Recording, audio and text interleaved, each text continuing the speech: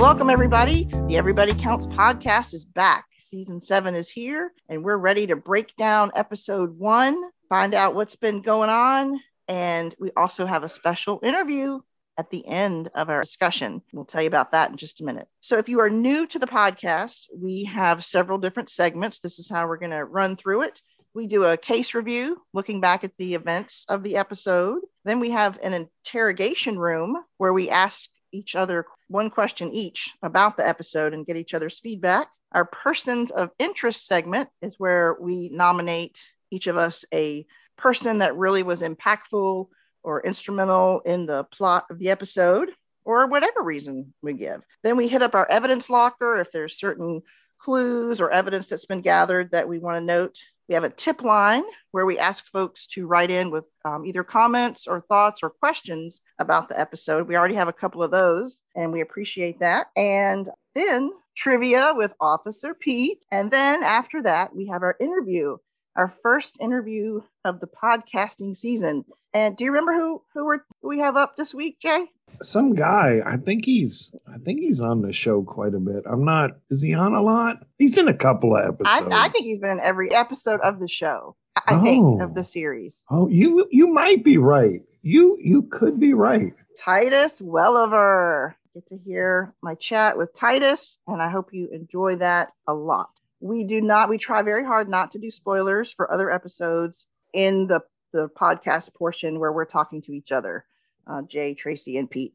We'll do our best not to get into any other episodes during the podcast, but we do not have that rule for the interviews. So if you have not watched the entire season as you're listening, you might want to hold the interview portion for later once you've seen each episode. Come back and listen to that segment. Just fair warning there for that. So with that said, I think we can kick off our case review. What's everybody up to when we enter season 7, episode 1? New Year's. A little louder, please. New Year's. Oh, okay, just make sure I got that right. It's New Year's Eve, the dawning of the new year. So it's New Year's Eve 2019. So we pick up only a few months, about 4 months after the close of season 6. So it hasn't been that long, and it's New Year's Eve. And we get a glimpse into a lot of different characters, where they are.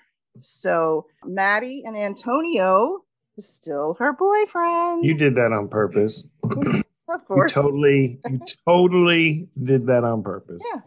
Well, we got to start somewhere. They are at a very fancy party, Honey Chandler's New Year's Eve party. Everybody's dressed up, and Honey makes a sort of a joke about Harry not being there, saying he's probably curled up with a murder book, but he's curled up with the judge. The Judge Donna Sobel. And if you remember, I guess it was in season 5 when she was the judge during the habeas hearing for Preston Borders. I remember at the end she tells Harry that he's welcome in her court anytime. So there you go. I guess she already maybe had formed a fond opinion of him, at least as, a detective. A fond opinion of him. Yeah. That's how you're going to roll with it? A fond opinion. At that point, it was probably a fond opinion of him as a detective. Maybe a little interest, who knows? But obviously it's developed into more of a personal interest. So they're at the jazz club, listening to some jazz, toasting one another in the new year. And then we have another party going on, Lieutenant Billet's party. Now, let me just jump in here real quick because I was watching this, and I'm a viewer like everybody else, and I do the podcast, so I look out for things that the viewers would have questions about. Now, I don't know about you guys, but for that scene, I was confused for like almost the whole episode, and even up until just now, my question was, were they at the same party or different parties? So I'm glad you asked the question because I thought they were all at the same party. And I'm like, Who is Billets to be grabbing stuff out of the bar at somebody else's house? Yeah, she's running the party. I was like, wait a minute. When did Chandler and Billets become buddy-buddy? So to clarify for the audience who's like me while we react to the scene, they're separate parties. Separate parties. We've got Harry and Donna at the jazz club. We have Honey Chandler and her guests at her home. Very upscale party. And then we have Lieutenant Billets with her party, and she's there with her girlfriend of 1 year. They tell us, Anne, but we have not met her before. But we are introduced to her in this scene, and all the basically aside from Harry, it's most of the cops and detectives and the police force there. So we see Crate and Barrel, we see Pierce, Vega, Edge. Apparently he's doing some undercover work now. She checks in with him. We see Joan Bennett from RHD, and she's wondering where J. Edgar is. So apparently after all the fallout at the end of season 6 with him shooting Avril, that's one of our first clues that he's sort of not necessarily himself right now. She hasn't heard from him much. So she calls him and wonders where he is. And he's at home by himself, drinking, smoking. Eventually he passes out. Yeah, it does not seem like a good scene for him. Just the fact that he's alone, on New Year's Eve to begin with. He gets a call from Joan Bennett. He ignores that call, gets a call from LaTanya, his ex-wife. He doesn't pick up that call. I think he may already be, but he eventually gets a call from Harry too. So maybe that's when he's already passed out. But yeah, he's alone, smoking, drinking, things we haven't seen before really from him, and just doesn't seem to be in a great place. So that's a little sad. Everybody else is partying, having a good time. Yeah. And he's all by him lonesome, like he does not seem so happy. I needed to reach through the TV and like shake him a little bit and be like, dude, snap out of it. Come on, out of it. Yeah. Yeah. You immediately want to take care of him. You're like, you want to help him. Yeah, exactly. So, and then there's another party going on. We really don't know these folks, but there's an apartment building. There's folks outside celebrating. There's a young girl delivering tamales up to the neighbors, very festive situation going on there as well. Well, what do you know? All these events start to come together when Harry gets a call after he drops off Donna at her house. And he gets a phone call that there's been a fire at that building. And we've seen some glimpses of that already in the episode at this point. So Harry says goodbye to Donna and heads over that way. Eventually we see Billets over there. Pierce and Vega are there when Harry arrives. Harry calls Jerry to say, come on over. There's a fire. We got to, there are victims. We've got to, get on this. But he doesn't even hear, he doesn't get any response from Jerry. So he's going solo over there. Who wants to pick up there at the scene of the fire? What's been going on? Go ahead, Pete. So you're talking about when the cops are having a discussion, right? About what happened there? Yeah, I mean, Harry arrives. He's catching up. Yeah, they're asking where J. Edgar is. He says he's sick. He covers for J. Edgar. Yeah. We see the female stringer bell. I'm not going to try to, disrespect her by pronouncing her name wrong. Be the first one to pronounce the name wrong, but we see her. We see the other guy who's obviously the main player that's involved. He looks at her. He kind of says something under his mouth, like he didn't say it, but you could read lips, and he's like, "Yeah, not me." Right. Like, don't look at me. Like, so obviously you see there's something going on with those two. Yeah. I'm sure we'll find out later. Yeah, there's a crowd gathered there, and those two characters are there, and we don't really know anything about them yet. But yeah, we learn later that she's referred to as La Mayorista, and his name is Miguel, or goes by Mickey Pena. Yeah. So yeah, we learn more about them later. But yeah, they're she's questioning him, and yeah, like you said, he's like, not me. And yeah, Harry's checking in with the arson guy, telling him what happened. He talks to Pierce and Vega. They tell him that two guys in hoodies pulled up in a dark SUV and threw a firebomb into, I think, a second-story window. They're not getting much information from the survivors. They've gathered down at a school, but McVitie, the arson guy, updates Harry on the victims they know of thus far. And at this point, they know of 3. And Harry's like, there's only 2 women laying here. Very sadly, one of them is 8 months pregnant. So that's actually 3 victims. So it's the mother's girl. I believe her name is Maria. And then her friend that was helping cook the tamales, her unborn baby. And now they're trying to find Sonia Hernandez, the little girl. So yeah, he's searching around with billets, and that's when he covers for J. Edgar. And the arson guy's looking around, and ultimately they find her at the rooftop exit. But she didn't make it out of the exit, through the exit, because the door is locked, and she's, clearly died of smoke inhalation. So she, we saw her in part of the episode trying to find her mom. Her mom was trying to find her, but she went up to the top, hoping to escape out of that rooftop exit and could not. So that's just bad news all around. So, and that scene, people go back to 17 minutes and 24 seconds in. That's just after Harry tests the door and realizes it can't be open. Mm-hmm. The look on his face, is the scariest I've ever seen him. Okay, yeah. Like in all the cases and things that he's gotten emotional about, sure, that look at 1724, like it's ingrained in my head. Yeah, made quite an impression. Yeah, for sure. Yeah. So this is gonna be important because boy is mad. Absolutely, he's so mad, so senseless. If it was an accident, and so just brutal. There's not a word strong if it were on purpose. So now we're up to 4 victims. He heads over to the hospital to talk to the apartment manager. That was his apartment, right? That the firebomb was thrown through. Yep. He's at the hospital being treated, but he has had a seizure before Harry can talk to him. So now there's 5 victims.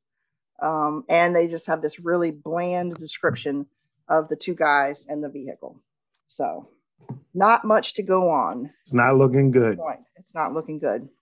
So they've got to get to work on it. The new day arrives. Maddie checks in with her dad from Antonio's, just sort of checking base with each other. He's got to get to work on the fire. And so he picks up Jerry and he scolds him like a dad, right? Pretty much. He's like, where were you? You let me down. Could have worked faster. If you had been there. He's really, giving him the grief, and he deserves it. And he should. Right? Yeah, he should. Mm-hmm. And that's a tense situation. Your partners, your friends, you got to give people their space, but at the same time, you can't let them fail, and you don't want to see them. Yeah, that's tough. But he's got to say something. He's got to. Oh yeah. What we got, Pete?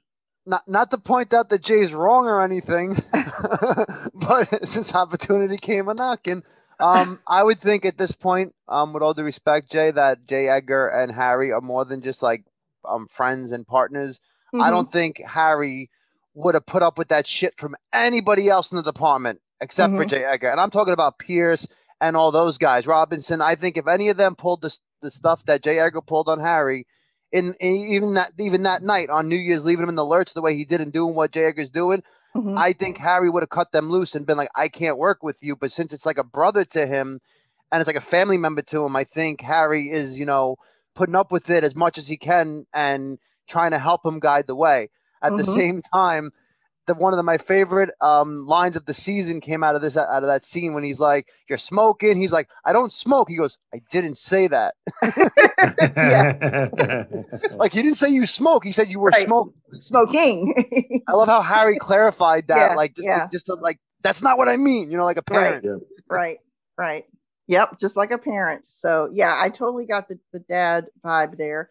But they very much have a partnership, kind of a brotherhood, like you mentioned. But Harry does have more experience. He is older, so sometimes you do get that father-son vibe kind of going too, and that's really coming out here. And he brings up the Avril shooting, and Bosch tries to say, it's my fault that you got to that point, and he says, don't give yourself credit, for everything. So yeah, there's a lot of tension in that car.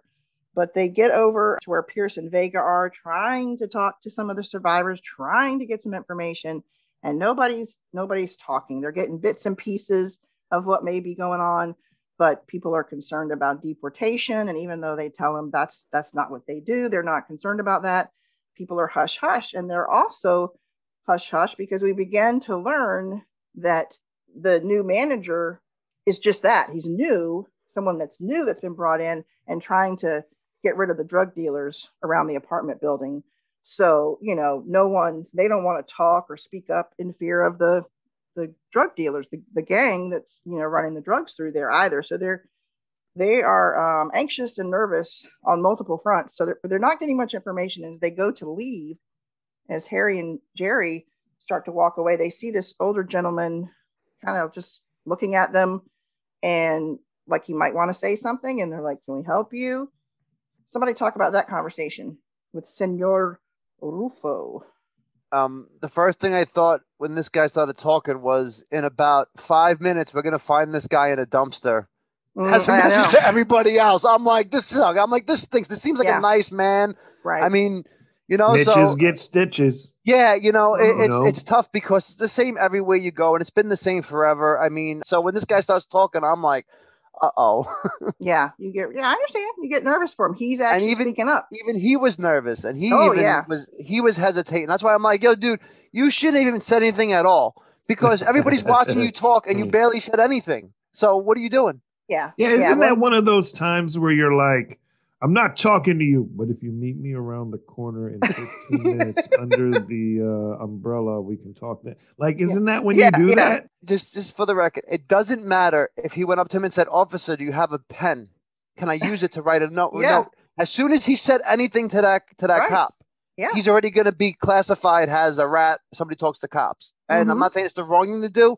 I'm just saying in that situation, he probably should have just waited to a different time and pick and chose his time to talk to them. Talks a little bit about it. He tells them that Sonia has a father in Mexico, that he's been deported, and they put two and two together and realize that the phone number that Jerry saw, I guess on the fridge or something, in Sonia's apartment, that must be the phone number for her dad. So he's going to try him. But, they exchange a few words, a couple of hints from Senor Rufo, but then he's like, no mas. Like he can't talk anymore. That's it. No mas, I gotta go die in 5 minutes after they shoot me for talking to you. So they get a little something, but not a lot, but they have something to start going on. So, and as they drive away, they see that already, this is the next day, already a memorial of flowers, remembrances, and so forth has been set up for Sonia. So it's obviously impacted people deeply, just so senseless, And then we finally meet the new guy that I was talking about, right? Yep. New guy, Detective Chris Collins. He is with the gang unit, and they're able to meet up with him later and get some more intel about the guys and whoever, the people who run the drugs around that neighborhood, Las Palmas 13 gang. They're the ones associated with the drugs there. And Senor Rufo has already mentioned La Mayorista, that name. He did mention that to Harry and Jerry. And then they ask Detective Collins about that, and he knows about La Mayorista. He says her name is Gladys Rodriguez, and there's the line referencing The Wire where he refers to her as a female Stringer Bell. So then that's when we kind of really put together that woman gathered in the crowd that night, dressed to the nines, that must be La Mayorista. And he says that she runs the drug trade through there, and that she, pays rent, for working, for running it in that area and providing protection to the gang. So, everyone's coming together now, agreeing that this is a response to the new management trying to get rid of the drug dealers, so they're reacting, retaliating, basically. Would you agree? Yeah. Yeah. I mean, that's what goes down. You got to, yeah. And then he goes as far as he asked Jerry about his burrito, and he calls it an ecosystem. He talks about how even those taco food trucks pay, they call it a bite, like a bribe to the gangs, who then pay it up to the Mexican mafia, La M. So it's just like it's full circle, all related. Everybody's kind of contributing up the chain. So there's so many levels. Now they go to talk to the property management group for the apartment building. And the property management says, they wanted this new guy to come in as manager and get rid of the drug dealers. And Jerry kind of hints at, well, maybe you were trying to gentrify this area, and the property management kind of squashes that idea. But Jerry even wonders if the new owners could have initiated the order for the fire. Right. So, anybody's Mm-hmm. game, Yep. for being the one who ordered it at this point. And then we also see Harry back at the station listening to a 911 call from Eduardo Rojas, the apartment manager. And, you hear him saying that there's drugs coming from Las Palmas 13. Rojas mentions the names of Mickey Pena, and he mentions Las Palmas and working for La Mayorista. So we've got all those names and groups mentioned now on a 911 call from the apartment manager, so they can go off of that information as well. So, I mean, I think they're closing in on probably the motivation for the incident and probably some of the big players. Do you, at this point when you guys were watching, do you feel pretty comfortable that they're focusing on the right group of people? Or yeah, they showed us who the focus was. I mean, at the end of the day, it's the viewers has viewers. I feel like Bosch does a very good job of letting us know a lot more than anybody else knows that's actually in the show at that point in time in the show. Yeah. So when they show us her at the scene of the crime and then him, they're talking about Pena, and then they show you who to pay attention to. So you kind of got an idea. Just like at the party, they showed you which characters we're going to be more focused on. Even what I think what's her name, J. Edgar's girlfriend, or not girlfriend, Bennett. Right. Yeah. Like she came out of nowhere at the party to go talk to Billets. Yeah. Like to me, that was them telling us like she's going to be part of this season in more than 2 episodes. This isn't a cameo. Like so, I kind of knew from watching Bosch all these seasons and all these years that these are the people to look for. So it's easy to put it together. Now I'm ready to see what really happened and how Harry solves it and saves the day. Saves the day. That's what we're going for. For me, when we get excited every year Bosch comes back, right? You're like, oh, it's finally here. Let's turn it on and watch it. And I don't know about you guys, but like the first episode always kind of sets the tone for me watching it, right? And so when we get to this point in this episode, there are a couple things that have happened that have already set the tone for this season that kind of get me excited and know what's going on. First, obviously, we know we have a bunch of people that have died. There's a lot of emotion and stuff. We've got drug dealers that are somehow involved. But already, this is probably like 25 minutes into the episode. It's not even just the drug dealers. Now maybe we got some scumbag property managers that didn't care enough about the people. It's more about the profits. And so now here's another just added level, someone else maybe I have to hate in the show. But not only that, besides all the emotion and the anger and we gotta get the bad guys, you go back to the taco truck thing. And Jamie Hector having to say that he binged The Wire. Like that, I about died laughing. I think for like 10 minutes. Like, so now I know not only this season is going to be good because we've got crimes and bad guys and bad corporations, but there's still humor in this show too. Yeah. So I'm like, at this cleverness. I call it cleverness. For real, it's got to be like 25 or 30 minutes into the episode. I now know myself, like, this season is going to be good. Yeah. Like, that's just me. It's very multifaceted, that you're going to, it's going to go up and down and here and a lighter moment. And, again, like every season, it's got all the elements that make it so special. Well, let's check in with some other folks that haven't necessarily shown up at the scene of the fire and been directly involved in that. Let's check in with the chief. So the chief and June, their baby has arrived prematurely. It's a preemie, but the baby's doing okay in the NICU. But obviously that's got to be a very nerve-wracking situation. They talk about that, there's some anxiety, but they're trying to be positive. They do seem to be supporting one another, which is very important in that type of situation. So he's got that weighing on him. And then, if you back up a little bit, he backed out of the mayoral race last season, felt like that was the best decision. And so we felt like this Susana Lopez, he would endorse her and that she would probably win. And that is what happened. She did win, but he associates his endorsement with that and feels like there's goodwill between the two of them. But what happens in this press conference? Good. Yeah, it's odd. Something feels off. So there's a press conference. The mayor, Susana Lopez, makes her remarks, and then she introduces the chief. She steps away. She doesn't even stay there for his remarks. She goes to her vehicle. Leaves. Yeah, she just There's no combined forces here or support between the mayor's office and the LAPD. No, she's using him as a punching bag to blame him for everything and absorb. Yeah. He's the sponge for all the stuff. So deflected bad stuff gets diverted to him. It's his fault. His fault. Yeah, it looks like it could be that way. So she just gets out, heads to her vehicle. He's stuck there by himself, at the microphone or podium or whatever, and he starts getting questions from none other than Scott Anderson from the LA Times. That guy, good Lord, that guy. He just always shows up, right? He's always got You know what though? Don't even stick up for this guy. I hate him. I only have one thing I could say about that. There's only one reason why I do not crush the can of Red Bull and throw it against the wall every time I see him. And that's one thing. His job is a reporter. He's doing his job. Right. But he just happens to have a really bad job in a really bad area. He's a snake. Well, he's doing his job though, Jay. Yeah, he is. He's got to make the news, break the news. But I don't know that I'd even want that job, because sometimes it's not really appropriate or in the best interest to report that news. So you have to use a lot of judgment, and we often don't agree with his judgment. He's also kind of a pot stirrer. He wants to push both angles, get some news. And now he turns up with, he already has, been on social media, and everybody's calling Sonia Hernandez the little tamale girl.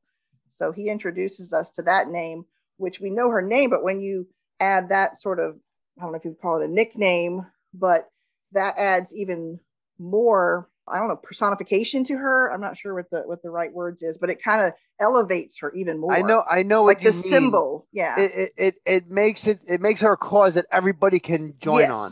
Yes. It's not just no disrespect to the girl who has a name. Right. But like the only person I believe that even knew her name was like Harry.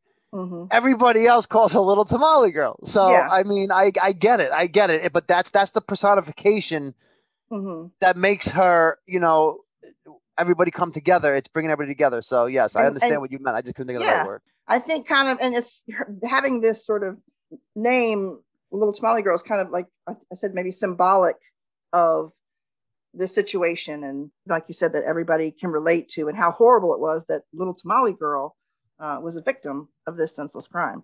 I don't like it. Okay, you don't have to like it. I don't like if Pete got killed tomorrow, right? Mm-hmm. And they started talking about him as the little podcast boy. I would be pissed. I would be like, his name is Pete. Yeah, and I hear you.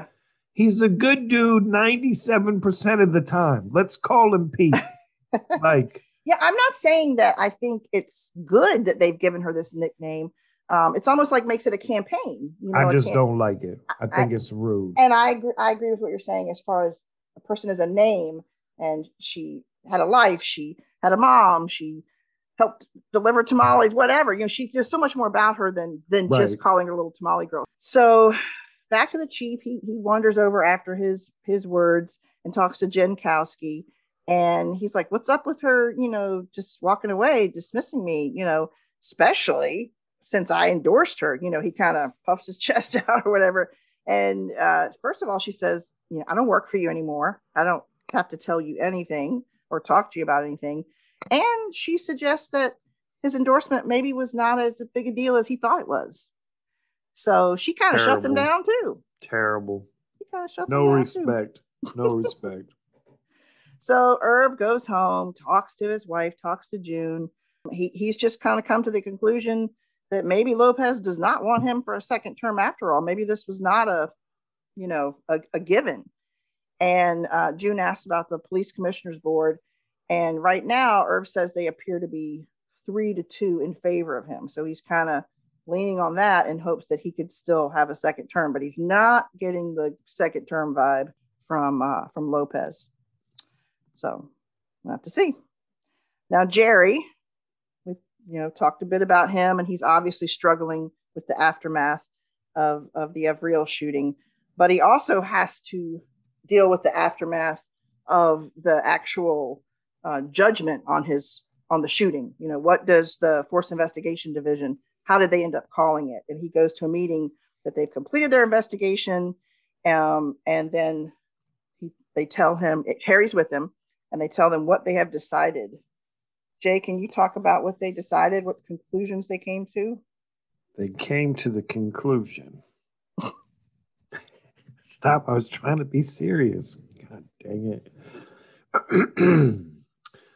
They concluded ultimately that the shooting was good. However, some of his, I forget how they put it, like his tactical prowess or something, or processes, something. Yeah. Was not up to standard or was not quite appropriate. So the short story is it's a good shoot, just not in the way that he did it. And the poor guy, he's got to go back to the police academy a little bit and do some sort of remedial style training. So that way, you know, it's more of a cover your butt kind of thing, I think, more than anything else. But how embarrassing. Yeah, he's embarrassed. How I wouldn't want to do that. Now, I mean, the good news is he gets to keep pushing forward. This kind of won't hang over his head except for the ribbing that Crate and Barrel will probably give him for having to go back to the academy for a bit. But I guess, you know, I think with the turmoil we're seeing from J. Edgar, I'm not even sure. Is that really what he wanted? Did he want it to be a good shooting?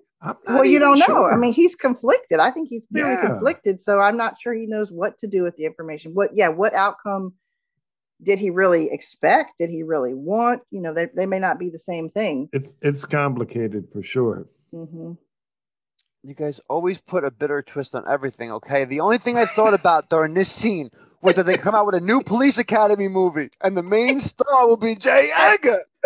Like, come on, that's the first thing I thought about is he's going to go in there, there's going to be a bunch of clown guys making jokes, and he's going to get caught up in the shenanigans, and in the end, he'll be the hero and graduate, you know? This is much more Steve serious. Is Gutenberg going to be in this as well? That's what I'm saying. So you guys are all serious about it. Let's have a Police Academy movie, Jay. I think about the guy who did the impressions or the sound effects. Oh, that guy was amazing. That was awesome. I can't remember his name, but he was amazing. Back to Bosch. Yes, Bosch. Yeah, they're leaving the FID meeting. They've gotten the news. You know, Harry's trying to encourage him, say, "Hey, look on the sunny side of things. Like you said, you still get to keep your job. You know, yeah, it's a little embarrassing. You'll get through it." And then Lang, who was the one that first took Jerry's statement that night, he comes up to him and talks about how you got off or whatever. And I think at first Jerry's like almost thinking like, "Hey, you know, that worked out," but the guy is really mad and angry about what happened and does not think it was the right decision. And he calls the shooting an execution. So, you know, he puts a very different spin on it. And of course, Jerry gets upset about that. We also see a scene with Billets and Jerry. She's talking about some lackluster performance from him on the job. And of course, he thinks Harry put her up to it to talk to him about that. And he's like, no, he would never, you know, come to me about something like that. So, you know, we're seeing all over the place that it's clear Jerry's struggling. Jerry's definitely struggling. So it looks like at this point, that's definitely going to be a huge part of the season for how he's handling all this. Let's check in with Honey Chandler. We saw her holding her party, looking in good spirits. She now has a new client, hedge fund manager Vincent Franzen. So who wants to talk about Vincent Franzen and what his crime is that she's going to defend him on? You know, this goes into what I was talking about earlier. Again, first episode, what's the tone of the season? Now here we go out of real life, these financial guys that screw over the world and somehow steal billions, whatever. What a perfect client for Money Chandler anyway, right? You know, like this guy's taking millions from people. He's painting. What did he paint to be like gold bricks? Balsa wood. Some kind of wood. And he's painting it and passing it off as gold bars. Spray paint, no less. Not even a paintbrush, but spray paint. Now, admittedly, I was like, could I do this and somehow get millions from people? Because I could buy some spray paint. Anyway, he's a bad dude. He's one of those guys that swindled people out of his money. He's also, I feel like he fits that bill of he's swine, but he's also a chicken shit and can't be in prison and is scared to death. Absolutely. So now, of course, he's got to have the best lawyer. And who is the best lawyer? Honey Money Chandler. That's right. Yeah, that's what you just touched on, that he had the boldness, the gall to screw all these people over, right. To do something so like just blatantly deceitful, but he's scared to death about spending one night in jail. And for real, you have the balls to spray paint wood and pass it off as gold and do all this stuff. But you can't spend one night in jail. Listen, I don't want to spend one night in jail, especially not out in Hollywood, okay? I'm sure that I don't. However, I'm pretty sure that I could handle that one day.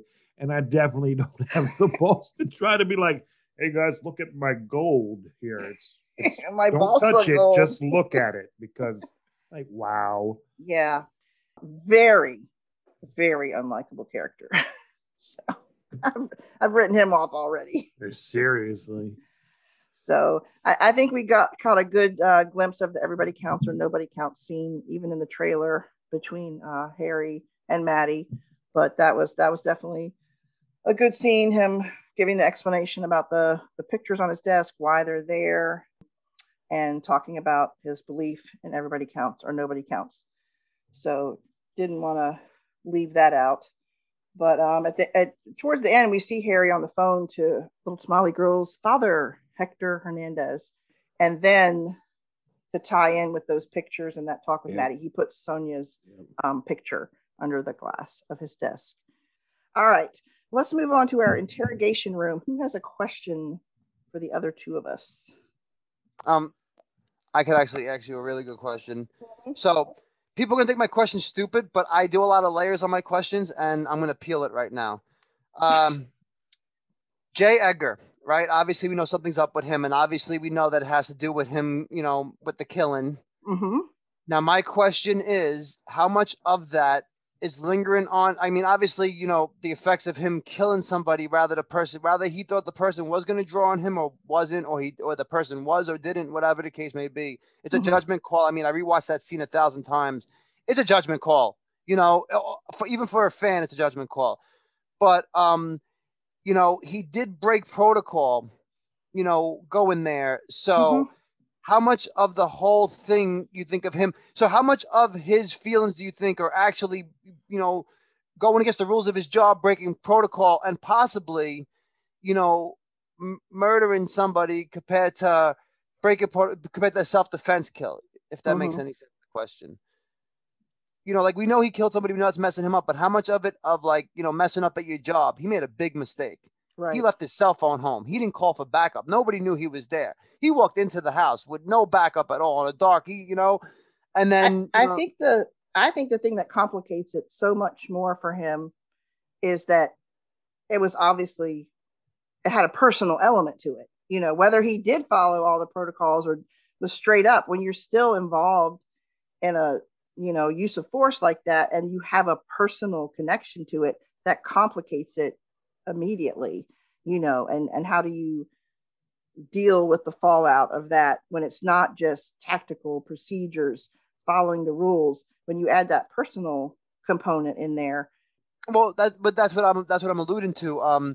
So now after the whole shooting, his mind now is not only we saw his dreams, we know what he's going through and mentally about that, but then we also see later on in the episode his disciplinary hearing. They discuss what the causes are. Now, I'm sure on New Year's Eve, he didn't know his faith. So while he's sitting there drinking and smoking, how much of that do you really, I guess to make the question simple, how much of a percentage do you think like all that other stuff weighed on him compared to just being the killing? Do you think it was 100% the killing that was on his mind? Like, did I kill the guy? Did I not? Am I a murderer? Am I not? Or was it that, what did I do? I broke the, I broke the law. Did I kill this man in cold blood? I mean, am I going to lose my job? Like, I feel like there's two different layers of stress there. Which one do you guys think is? I don't think he was really.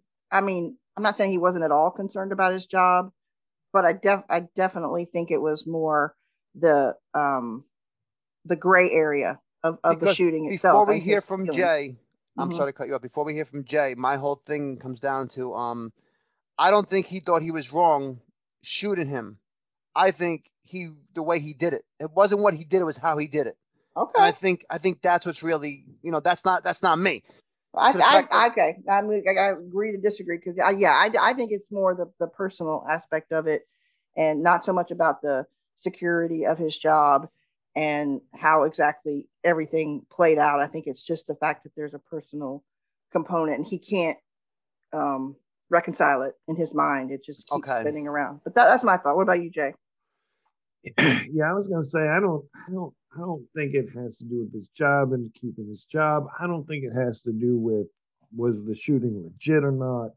I think, to me, I think he killed him, straight up killed him. I don't think it was a legit shooting. I think he went in there to do it. Okay, he went in there to do it. He knows he went in there to do it. I think his struggle is completely, can he live with the choice that he made, plain and simple? Because he knows what he went in there to do and he did it. Yeah, can he go forward? And I think it's just, can he swallow that pill that he did something that he's usually out there going to catch the bad guys that do. And he has to reconcile that in his brain. I think that's the whole thing. Okay. All right, Jay, what's your question for us? My question kind of revolves around J. Edgar a little bit too, but more so on the Harry Bosch side of things. Again, we kind of talked about father-son relationship, partner, best friend, family, however you want to put it. These guys are connected at the hip. Obviously, J. Edgar is going to have some issues here. But my question is, do you think it's going to bring Bosch down? And not that he's going to be aggravated, kind of like we saw in the car. Is it going to make him create mistakes? You're second guessing your partner, you're covering for your partner, you're angry with your partner. Is that going to make him miss a critical detail, forget to do something important? Like, is it going to ruin, not ruin, but is it going to stutter his own investigation because he's too worried about his partner? At first, I would say, like with most people, it would have to have an impact because you've got that whole other layer of things to worry about, when you're worrying about your partner and the case, that's just more to juggle. But that's with most people. With Harry, I think his focus is so just solid, I guess. He's so laser focused. He's not. Yeah, that I don't think something like that's gonna distract him. I think that the progress of the case in total could be hindered if the other partner's not giving 100%. But I don't think that's because Harry can't focus as well because he's distracted with J. Edgar. I think it's just if Jerry doesn't pull his weight, then it can impact That's it. fair. How about you, little podcast boy? I think I hate my new nickname. No, I love it, dude. I freaking love it. I think that long term, my prediction is that this will be a distraction. However, short term in this episode, I have not seen nothing other than one night of drinking and smoking and not being on point when you needed to be so far. Okay. So I'm going to give Jagger the benefit of the doubt. Episode 1. We'll keep track of this though because I haven't. Okay. My question, just curious, more curiosity. How do you? I think one or both of you were trying to convince me that Detective Collins, our new guy, was going to be a dirty cop. I was saying he was going to be helpful. You guys were giving me the business saying he was going to be a dirty cop. Yeah. I don't know how much you really believe that versus just kind of trying to antagonize me. But do you feel any differently about him now that you have actually seen the entire, first episode? No, absolutely not. I'll jump in here. Okay. So episode 1, season 7, new cop in the fold, smooth talking, seems to know his shit about the streets. It's been a thing in the history of Bosch when they bring these new people in and they know about the streets, they normally become part of them or involved in them one way or the other. Okay. I think right now looking at him, I'm like, my eyes on him. Episode 1, my eyeballs all over him. Ugly, because he knows way too much about this, and like for all you know, he could be the guy who's telling them, when the cops are coming and when they're not. Yep. And yeah. So He's too helpful from the start. It's the hair. I don't like him. It's the hair. Okay. It's the It's hair. the hair. Yes, it looks slick and I don't. It's not greasy, but it looks slick back, like as if like it's just something about him. Like I just can't pin it. And obviously, we know now that it's because he's a cop. But if you didn't know he was a cop and you look at him, you're like, this guy's either a cop or in the game, one or the other. And as a viewer, he's either a cop or in the game. But I know he's a cop, so we'll see how much in the game he is going forward. Okay, sounds like you agree, Jay, or did you have something else to share? Yeah, no, I agree. He's a bad guy. He's a bad guy. Okay. All right. Time will tell. All right. Persons of interest. Who wants to go first there? Who's the person that you want to sort of I'll jump in first because it's actually pretty simple. So my short-term answer is going to be so they didn't show us much of Honey Chandler in the trailer, and I did point that out. Also, they didn't show much of Pierce and Vega, and I'm glad to see them up and running. Very good. So, but the bottom line is that, Honey Chandler's not in the trailer, and we know that she's an integral part of the Bosch world, and we know she's related to Maddie, but they would not be bringing her in with a client if it wasn't important for the show. So this new guy, what was the stock bro, the gold bar guy, Franzen, Victor Franzen, little gold bar boy. Yeah, Scott Franzen, you said? Victor. Okay, Scott Franzen, Victor Franzen. I'm sorry, no disrespect. Obviously, whatever he did, I feel like is gonna somehow bring Bosch into the fold and put Bosch against Honey Chandler again. Head to head, and that's going to cause a conflict with Maddie based on just knowing that Honey Chandler's that kind of person, and they wouldn't be bringing this random guy in just to show you that Honey Chandler's doing well and still making money. No, they could have did a little. They showed you that in the beginning of the episode. Yeah. So she's been in the first episode twice. The guy she's representing, red flag all over, and I'm just trying to figure out now in my head, how is he going to be connected to? How are these gold bars and him going to be connected to Bosch and J. Edgar and our crew? Okay. So that's my question. That's good. All right. How about you, Jay? I'm going with the chief. I feel like Jagger's probably the easy one to pick here, but we've already talked about him quite a bit. Harry, he's amazing. He'll get this all figured out one day anyway. But the chief, man, you got a little baby in the hospital, adding stress to the relationship at home. You got the mayor who obviously does not like you, making your job difficult. I worry about the chief. I'm worried what's going to happen, where he's going to go. He's already kind of a cranky guy. I mean, sure. You got a little baby in the hospital. Yeah. Your work life sucks. The mayor, who is kind of like your main boss, doesn't like. It's almost like everything's falling apart around you. Like, what's his cracking point? I guess I'm kind of worried about him. I'm going to bring this up because I actually thought about this too. When I'm watching the episode, in the beginning, especially, and even towards the end, it's the first episode of the new season. Where's everybody at? How's everybody doing? What are they trying to show you about these people for the season? How's it going to go? Poor Chief Irvin. He's in the hospital with the baby, and then he's getting sideswiped by the mayor. I mean, if this episode is any indication on how the season's going to go for Big Irv, it's not going to be too good. It's not looking good. No, not at all. I mean, I feel so bad for him. So, and he's all right. He's all right. It's gonna be tough. Yep. Yeah. He's going through a lot of stuff. I feel bad for him. I really did. I was like, damn.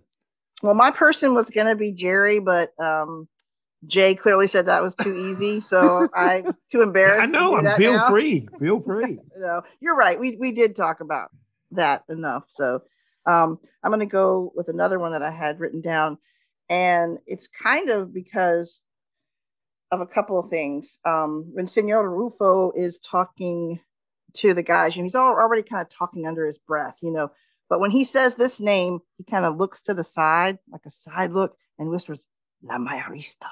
Yeah. So when you are like that, you can't even look somebody straight in the eye and say it.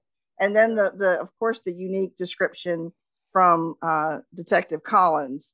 I just, we didn't see a lot of her. We only saw her the once, I guess. They talked about her a couple of times, but there's a lot of there was a lot of anxiety, I think, with Senor Rufo bringing up her name. So she seems like she's probably a force to be reckoned with. So I guess it's more, I bring her up as a person of interest because of my curiosity when I was watching at this point. Good call. Very similar to my question about, how is this guy involved with, Harry's case? How is his case going to be involved with Harry's and Hunter? Right. Like, how's it all going to connect? Like, right. Because there will be connections. Yeah. Yeah. So we're looking at what I possibly believe is, we're going to step forward soon enough into the interrogation room. But I mean, obviously those are two major, there was no reason why this guy would have been brought in at the end of the episode if he didn't have something to do with a crime or a case or Harry directly. But do they connect together? Mm-hmm. Is she working for him, getting paid by him? He doesn't seem like he's smart enough to get paid, but does he got something going on? Like, why bring him in? I'm curious. Yeah. That's why I understand where you're coming from with that question. Okay. Thanks. All right. Evidence locker. I mean, I think we've been over what we know. We've heard the names La Mayorista, Las Palmas 13, Mickey Pena, and this idea of the new management, it being a retaliation against them trying to get the drug trade out of the neighborhood. Anything obvious else that we learned? I mean, that's about all they have to work with right now. Is that right? Yeah. I just want to throw out there the property management company because I'm not convinced that they're free and clear here. Yeah. Yeah. Well, Jay, hopefully in a future episode, there'll be a phone number for the property management company. that we can call them and talk to them because we know you love to make phone calls for numbers. Jay does love to make phone calls from numbers shown on screen. I will do it. Okay. I will do it. I guess it's fair to mention too the locked door. I mean, it's not been established if that's a mistake or some type of planned event. So that's something to note as well. All right, we have a couple things from our tip line. We have one from at Sister Teacher. Yes. She always has some things to say. She said, I hope all is well. It is happy and sad to be with all again to talk about Bosch. I'm going to say little and say much at the same time. I think she's talking in riddles here. Who knows? It sounds like it. What is going on with Jerry? I'm shocked and confused. I just don't know. This is starting off similar to season 1, episode 1 with the death of a child, except this one was living, had a known family, and a part of the community. Harry and Jerry sounded like brothers arguing. Harry thinks he's other people's fathers besides Maddie. I like it when Jerry told him, you're not taking all the credit. Yes, Harry needs to be reminded sometimes. Well, thank you, Assistant Teacher, for those comments. You know what? I want to respond to that real quick. Yeah. She brings up a good point, and I agree. I agree with her. I think that Harry acts like a father figure to most of his colleagues that aren't as close to him as J. Edgar may be, or, like a Maddie is. So my question to you guys, yes or no real quick, do you think that he overdoes it and he acts like a father a little bit too much, or you think Harry's perfect and don't change him? I don't think he sees it as much as a father as he just has very strong opinions about what's right and wrong, about justice and non-justice. And he has, I think it's just him saying what he believes or what he thinks someone should be doing, or, what's right. I don't think he comes out sounding fatherly. Yes, in a lot of situations, but I don't think he thinks of it that way. What about you, Jay? I think he's perfect.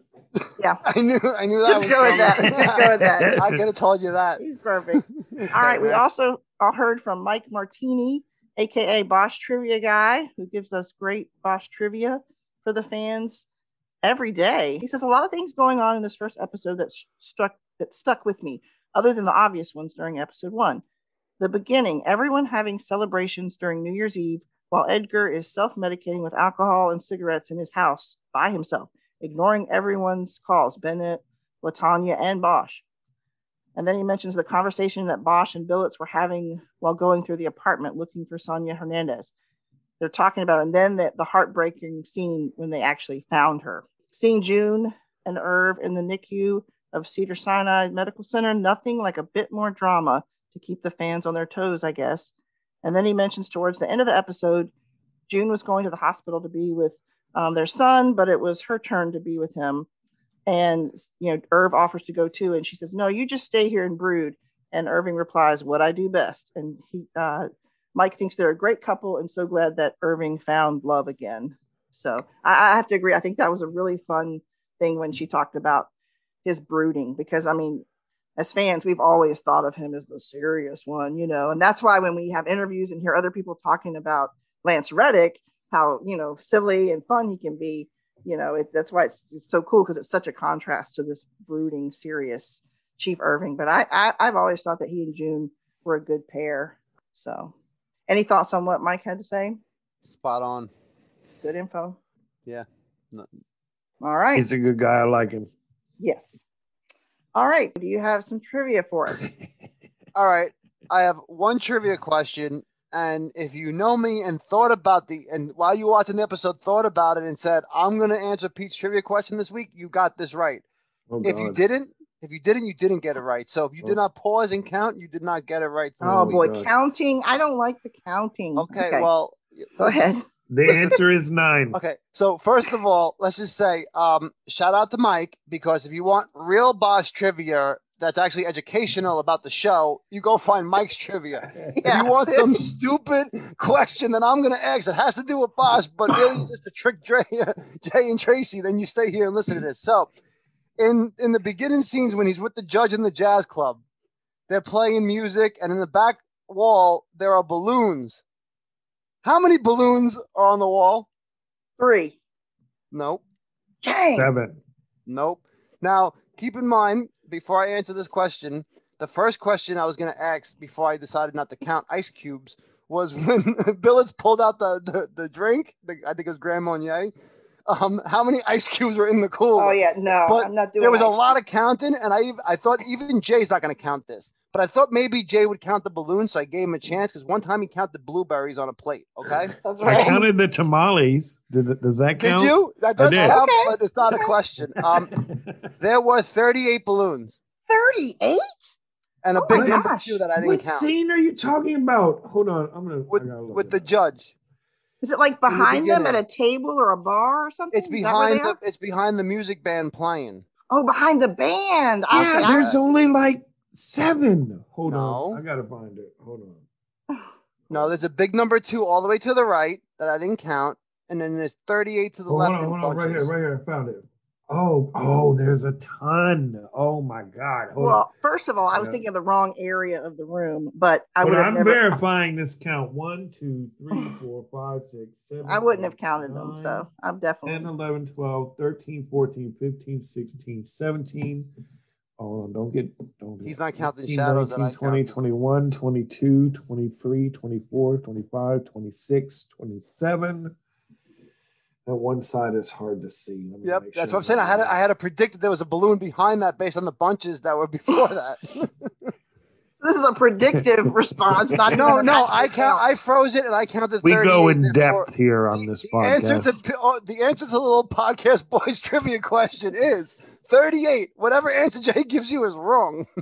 Tracy, you got it right. It's fair. Okay, it's a fair answer. All right, nicely done. I will say, and I probably shouldn't, because then you're going to get me on this, but I do look at numbers, and those jump out at me for possible trivia, but I just don't do the counting.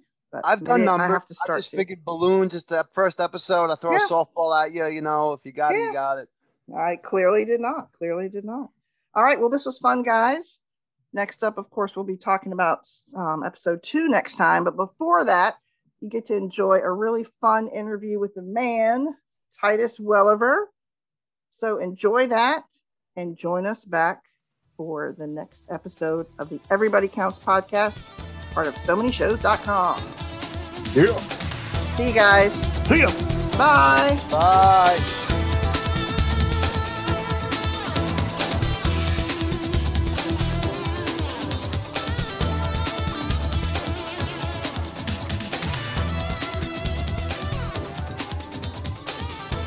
I'm here. Hi. Welcome. Thank you for joining me. I wanted to start out with just sort of a simple one and then get a little more thought-provoking about the season. But I just had to tell you, up front that the cardigan sweater is a very handsome look for Harry. And we saw it briefly at the end of last season, but then a little more this season. And so I was wondering if you have any intel as far as if that was an intentional shift in Harry's wardrobe or strictly weather related. No, that was an intentional thing. And I had always said, over the year, I'm a big fan of the cardigan, as long as it's a good one. And, and I remember one of the other designers, when I had initially brought up the idea of the cardigan, they went, yeah, that's kind of like, it's not very hip and it's kind of like the older guy thing. And I went, hold on a second. And I pulled up on my phone a photograph of Steve McQueen in Bullitt wearing a cardigan. And I went here. Yep. And she literally looked at me and went, got it. And I went, right. So over the seasons, he's been wearing cardigans, and it became, actually, it was funny because initially in one of those scenes, I was not going to wear it. And it was so cold. I mean, for LA, let's just say at night, it was really overcast. There was a major marine layer and it was kind of damp and cold. And we decided to place that scene outside. And I said, oh yeah, get that cardigan. So it's going to work out. Great. Well, it plays very well on screen. So great job there. Oh, now, thank you. A little more in depth. So I don't mean to blindside you, but I wonder if you can think of sort of a moment that you've been most proud of Harry Bosch, the character, over all 7 seasons? That's a hard one to answer. It's kind of, said to somebody recently, I said, that's kind of like asking someone, what's your favorite Rolling Stones song? And there are a lot of moments. I find that me personally, when I can kind of step away from myself as the actor, when I'm looking at the show, at the finished product, the moments that I relish are the moments where we as the audience see the resolve, the resignation in Harry that he's going to do something, that he's going to take action. Yes. And I think those moments are always quite palpable. And it's kind of like, it's like I guess if I had to be analogous, I'd say it's like when Harry Bosch says, go ahead, make my day. Right. It's one of those things where you get up out of your seat and you go, yeah, because you see that resolve and you go, and I can speak specifically to one. There's a scene, this is a couple seasons ago, where Bosch is undercover and he's with C. Thomas Howell's character, and they're at a taco stand, and Harry starts asking him about the character of Elizabeth. And he says, what about the rest in peace tattoo? Right. And then Tommy Howell's character says, well, the daughter, she died. And Harry says, did they ever find out who did it? And he says, no. And in that moment, and by design, the camera goes back onto Harry. And it's very, very subtle, but those are the moments that I think are the stand up in the theater and go, yeah, because that's what we're all, I think that's what the audience is waiting for. Harry is a man of action, but there's a profundity to his stillness that is by design, to keep this guy still, so that when he speaks or moves in that moment, that is the thing that generates that excitement and or that feeling for the audience where they go, this is where he's going now. And there's a few of those in this season. And I think it's demonstrative of the fact that everything that we see that occurs in this season is a culmination of the fiber of the character of who he is, of who Harry Bosch is. And all of these years of Harry navigating political machinery, corruption, greed, personal gain of people around him, it becomes too much. Yeah. And the bottom line is that Harry has never been a person who said, I'll go along with it. Right. But the fact that it relates to the death of a child and an unborn child it's too much. It's too much, and Harry can't. And so what happens is that we see a resolve in him where, and these are the things that make Harry dangerous to bad people. Right. When you push him into a corner morally, he's profoundly dangerous. He's like a cornered animal. He's like a Wolverine, and that what it is gonna. And it's in those moments also that I think the audience goes, somebody's going to pay for it. Yeah. and I always say in those moments, that's what I call the God help his tormentors moment. Sure. Where, because Harry is a deeply tormented guy and a deeply damaged guy internally. And so when that fire gets lit, those are the moments that I feel where we, in an oh so subtle way, say to the audience, now's the time. Exactly. Yeah, I was just going to say, I think the fans really appreciate the nuance of it. It's not a lot of bravado that you see this moment happening, but it is more subtle, like you just mentioned. And I think that's really powerful with the viewers. So very good. Very good. What about Harry's reaction to Maddie's announcement about the police academy? It feels like he's probably feeling a variety of things at that moment. Is there any more insight you wanted to share on what's going on in his head? It's a little bit of careful what you wish for. I mean, okay. And I think that's the hypocrisy of who Harry is, because, when she said, I'm thinking I'm going to become a lawyer, there's a level of disappointment. Yeah. Yet Harry admires the prosecutor, but the problem is that he also has tremendous mistrust in that, because his attitude is, no matter how righteous these people want to be, at some point, they're going to have to pay the piper, and they are subject to plea deals. And I think also coming on the heels of Daisy's case, this just becomes a thing where he goes, oh, no, nope, I'm done. I'm done with this, at his own expense. He does, and the beauty of that is that we see Harry, who cares, ceases to care. He goes, I don't care who's going to get hurt, and I don't care if I get hurt. But the one thing I'll be able to do is, and look, at the expense of his own life. Right. He's resigned, and that's powerful. That's powerful. Absolutely.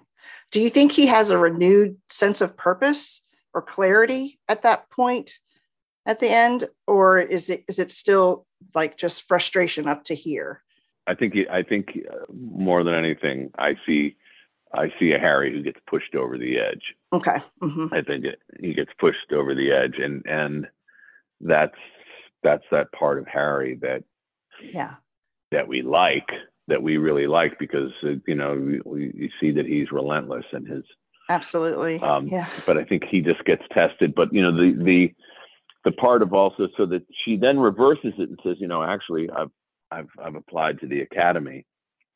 There is the excitement, but it's simultaneously he's terrified, because he's been out there and he knows what it means.